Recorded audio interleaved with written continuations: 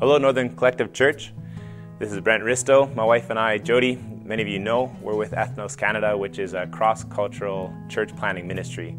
My wife and I, we work as disciple makers within our ministry here in the Yukon and kind of pioneering what that's going to look like for us. It's been a fun road the last couple of years as we've been teaching and discipling others.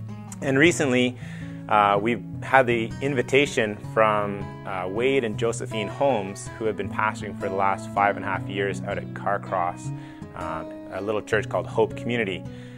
It's very exciting for us because, as you know, COVID has closed down a lot of the communities to outsiders, and we see this as such an opportunity and a leading from God Himself to step in there and engage with this little group of believers to bless, equip, and come alongside. Maybe you're wondering how and what's that going to look like. We have some answers for some of that, and some of it is going to be strategizing as we go along.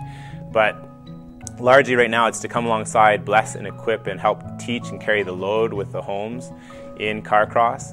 And then from there we see it as an opportunity to continue to reach out further into Carcross, working to connect with the locals, using Ethnos's cross-cultural expertise to connect with those who will be there multiple generations to see a church grow and thrive in numbers. So hopefully that makes sense.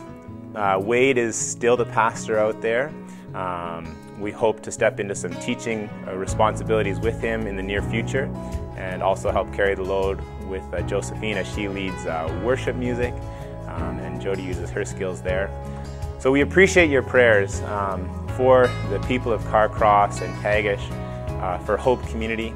I just ask you would pray for us in wisdom and strategy, that we wouldn't lean on our own understanding but acknowledge God in all our ways and see Him make our path straight.